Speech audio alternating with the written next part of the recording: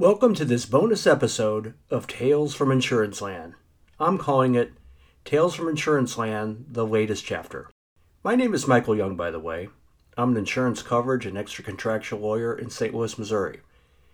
In the last episode of the podcast, I covered the history of the famous Stowers decision from Texas and its impact on insurance law around the country. The reception to that episode was so good that I thought it would be helpful to do a bonus episode on what the Stowers decision means in Texas today, the latest chapter of Stowers, if you will. And so I decided to interview a Texas insurance coverage and defense lawyer, Catherine Anderson, who really understands the ins and outs of that doctrine. Here is that interview. Well, I am very happy to be joined today with Catherine Anderson. As of February 1st, 2024, Catherine will be a member of KPA Law, and she's here today to discuss the Stowers, I can't say it, Catherine, case that we've been talking about here on the podcast. So before we get going, Catherine, do you want to tell us a little bit about who you are and what you do? Sure. And it's Stowers, so that everybody knows. So my name's Catherine Anderson. Was born in Texas, have lived here most of my life. I've been a practicing attorney exclusively in the insurance realm for 23 years now. I opened my firm 17 years ago. The firm has offices in Dallas, Houston, McAllen, and San Antonio. Do a mix of insurance, defense, third-party work, and I do first-party coverage and extra contractual. Awesome. Well, thank you for being here with us. I thought it would be good to have an actual Texas lawyer talk about a Texas case.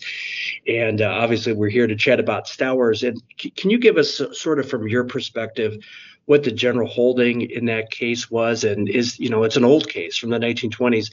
Is that doctrine, set forth in that case, is that still relevant in Texas today? Stowers is alive and well, and it impacts, insurance defense lawyers all the time, every day. The general holding, like if you're going to boil it down to the most simple holding from that case back in the, early 19th century, it's that you can't gamble with your insured's money. So that underlying case, they could have settled it within $1,000 of the policy limits, but they didn't want to because they thought they could get a better deal. They went to trial and lost more than the policy limits and then refused to pay it. And so that's when the Texas court said an insurance company has an obligation to its insured to act reasonably with regard to opportunities to settle. So if you have an opportunity to settle within the policy limits and a reasonable insurance carrier would, and you don't, then the carrier can be liable for any excess judgment. Now, over the years, that doctrine, and it's still called Stowers, and people put it in letters all the time. They'll call any demand a Stowers demand, and it may or may not be. But the doctrine has evolved, and there have been added elements to it along the way. But the general holding is you should take care of your policyholder, and if you can settle their case without putting them at excess exposure, then you should. Well, Catherine, you mentioned that not all demands are actually Stowers demands. Well, what are the requirements for a Stowers demand? So it has to be a covered claim. So it has to be within the scope of coverage. It has to be within the policy limits, and it has to be unconditional, although that doesn't really mean unconditional, and it has to offer a full release. So the unconditional language is in all of the opinions, but what we see regularly are timed demands. And a timed demand is a condition, but the courts have held that that's fine. You can have it timed as long as it's a reasonable time. Now, reasonable, varies daily. And so what's reasonable pre-lit might be a longer period of time than what's reasonable the day before trial. So reasonable can change throughout the course of the litigation or the claim, life of the claim, and there's no one size fits all on what's reasonable and unreasonable on your time limit. But they do have, so if there are liens, that was one of the changes. The demand has to offer to release any liens. And so if there are liens and it doesn't offer a release of those liens, then it wouldn't be a valid Stowers demand. I was really interested in this case because you see it cited, in decisions in so many different states. from your perspective, how has Stowers affected the way that insurance companies handle liability claims down in Texas? On your smaller policies, your personal line policies that are, our lowest limits are 30, but you see, 50, 100s, even 100, 300s. Anybody that tries enough cases knows that anything can go wrong at the courthouse. So you may have it evaluated under the limits, but when they're asking their defense counsel, hey, what's the worst that can happen? Well, I mean, I don't know. The worst that can happen, lots of bad things can happen. And so that idea that any case could be in excess when you have lower limits kind of puts everybody on guard, because the defense attorney doesn't want to have to answer to their insured client that, yeah, we could have settled this, but I told the carrier case was worth less, or the plaintiff's case was worth less. And the carrier doesn't want to be involved in a second round of litigation that opens them up to all the extra contractual discovery that insurers hate. So it puts a lot of settlement pressure on cases that have lower limits with potentially high damage exposures. Yeah, I can certainly see when the demand is made that can put a lot of pressure on the insurance company.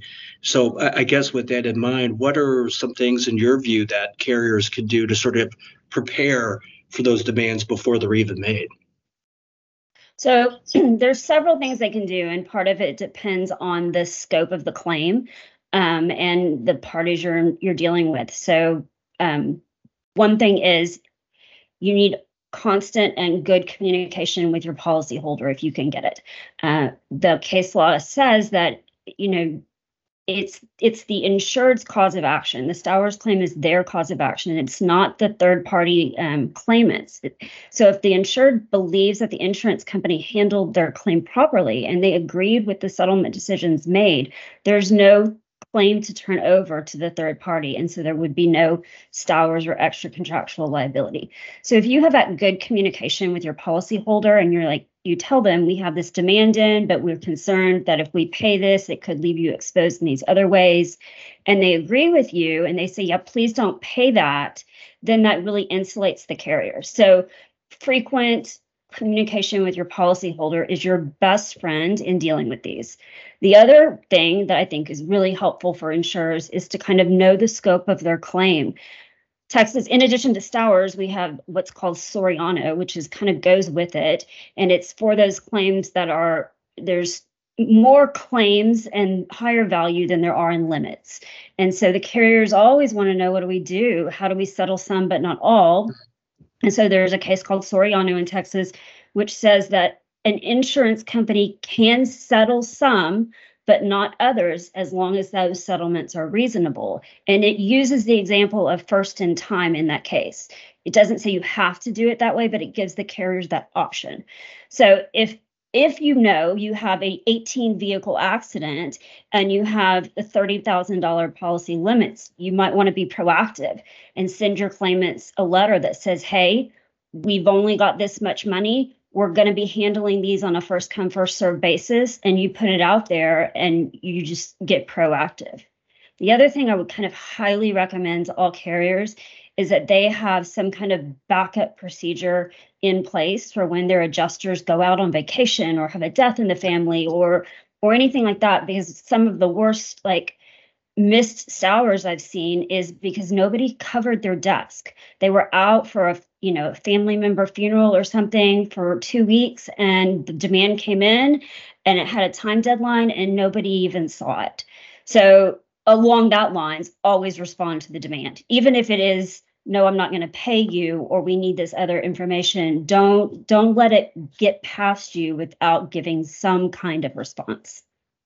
Yeah, and I'm not a Texas lawyer, but I play one on a podcast. Actually, I don't. State of Texas, please don't come after me. I'm not practicing law in Texas.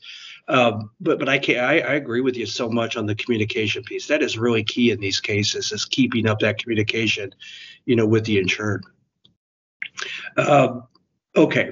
And by the way, Catherine mentioned the Soriano case. We'll put a link to that and the Stowers case in the show notes in the citation, so people can check that out later if they like. So, okay, now we've been preparing for the demand. Now the demand has been made. We think it's probably a Stowers demand.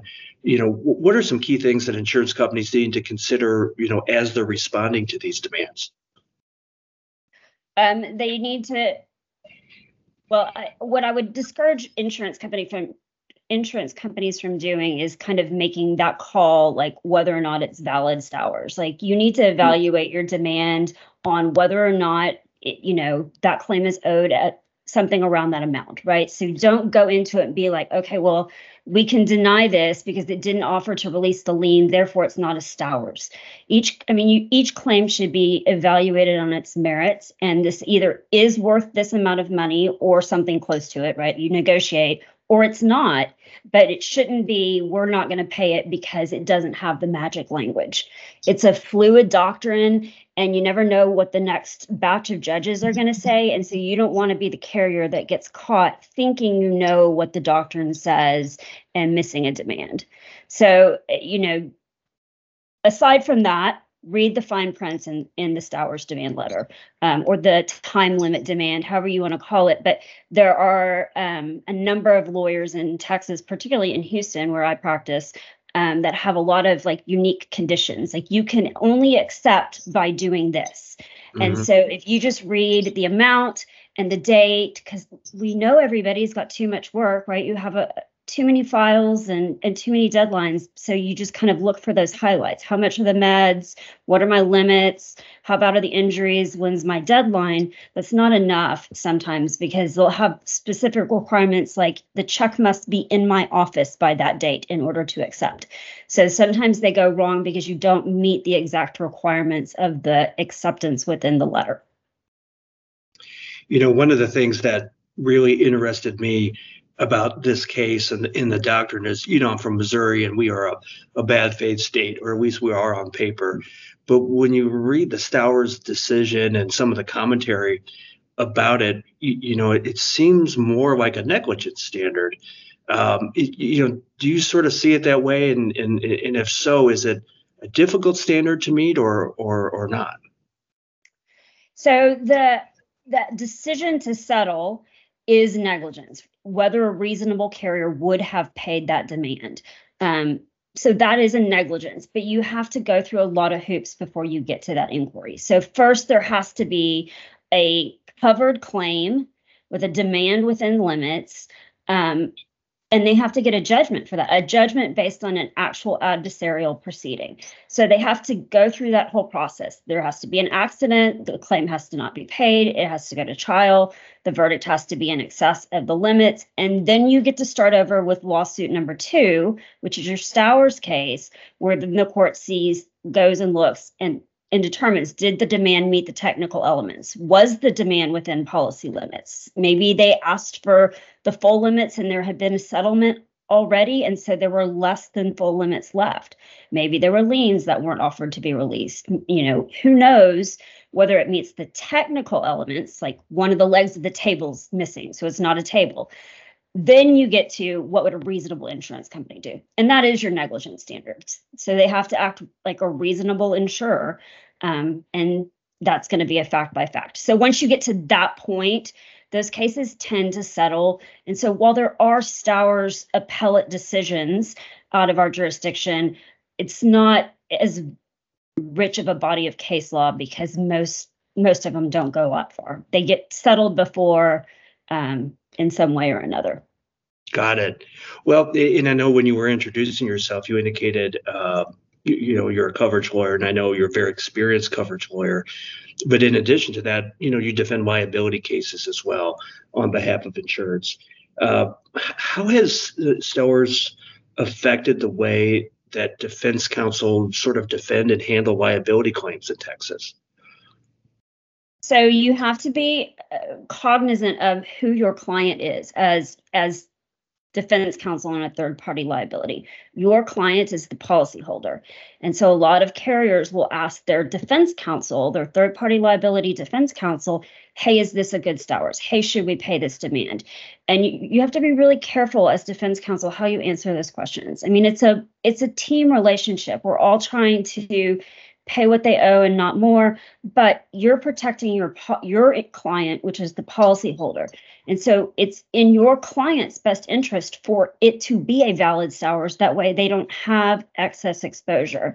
And so you can't put yourself in a position where you're giving the insurance company advice on whether or not it's a good Stowers or a bad Stowers and whether or not they should pay it. All you can really do at that point is kind of give them the information about, here's our strong points in this case, here's our weak points, here's where I see the value between this range.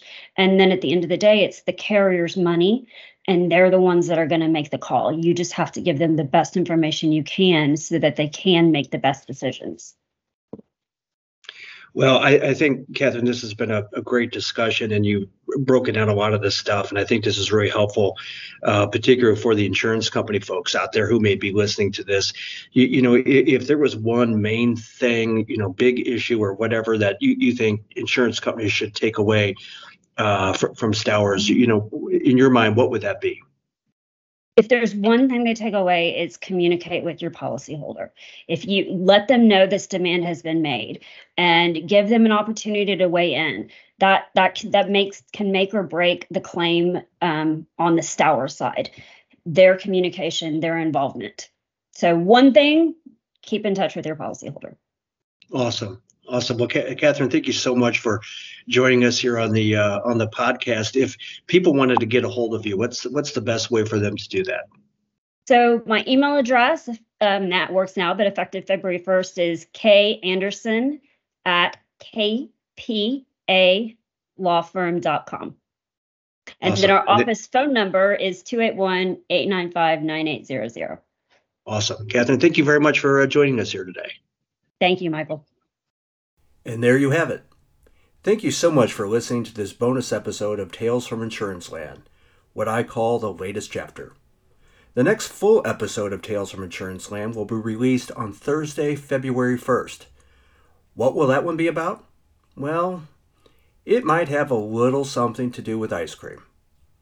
You can access all these episodes, learn how to subscribe to the podcast on Apple Podcasts or Spotify, and read bonus content about the episodes at talesfrominsuranceland.com. That's talesfrominsuranceland.com. Thank you for listening.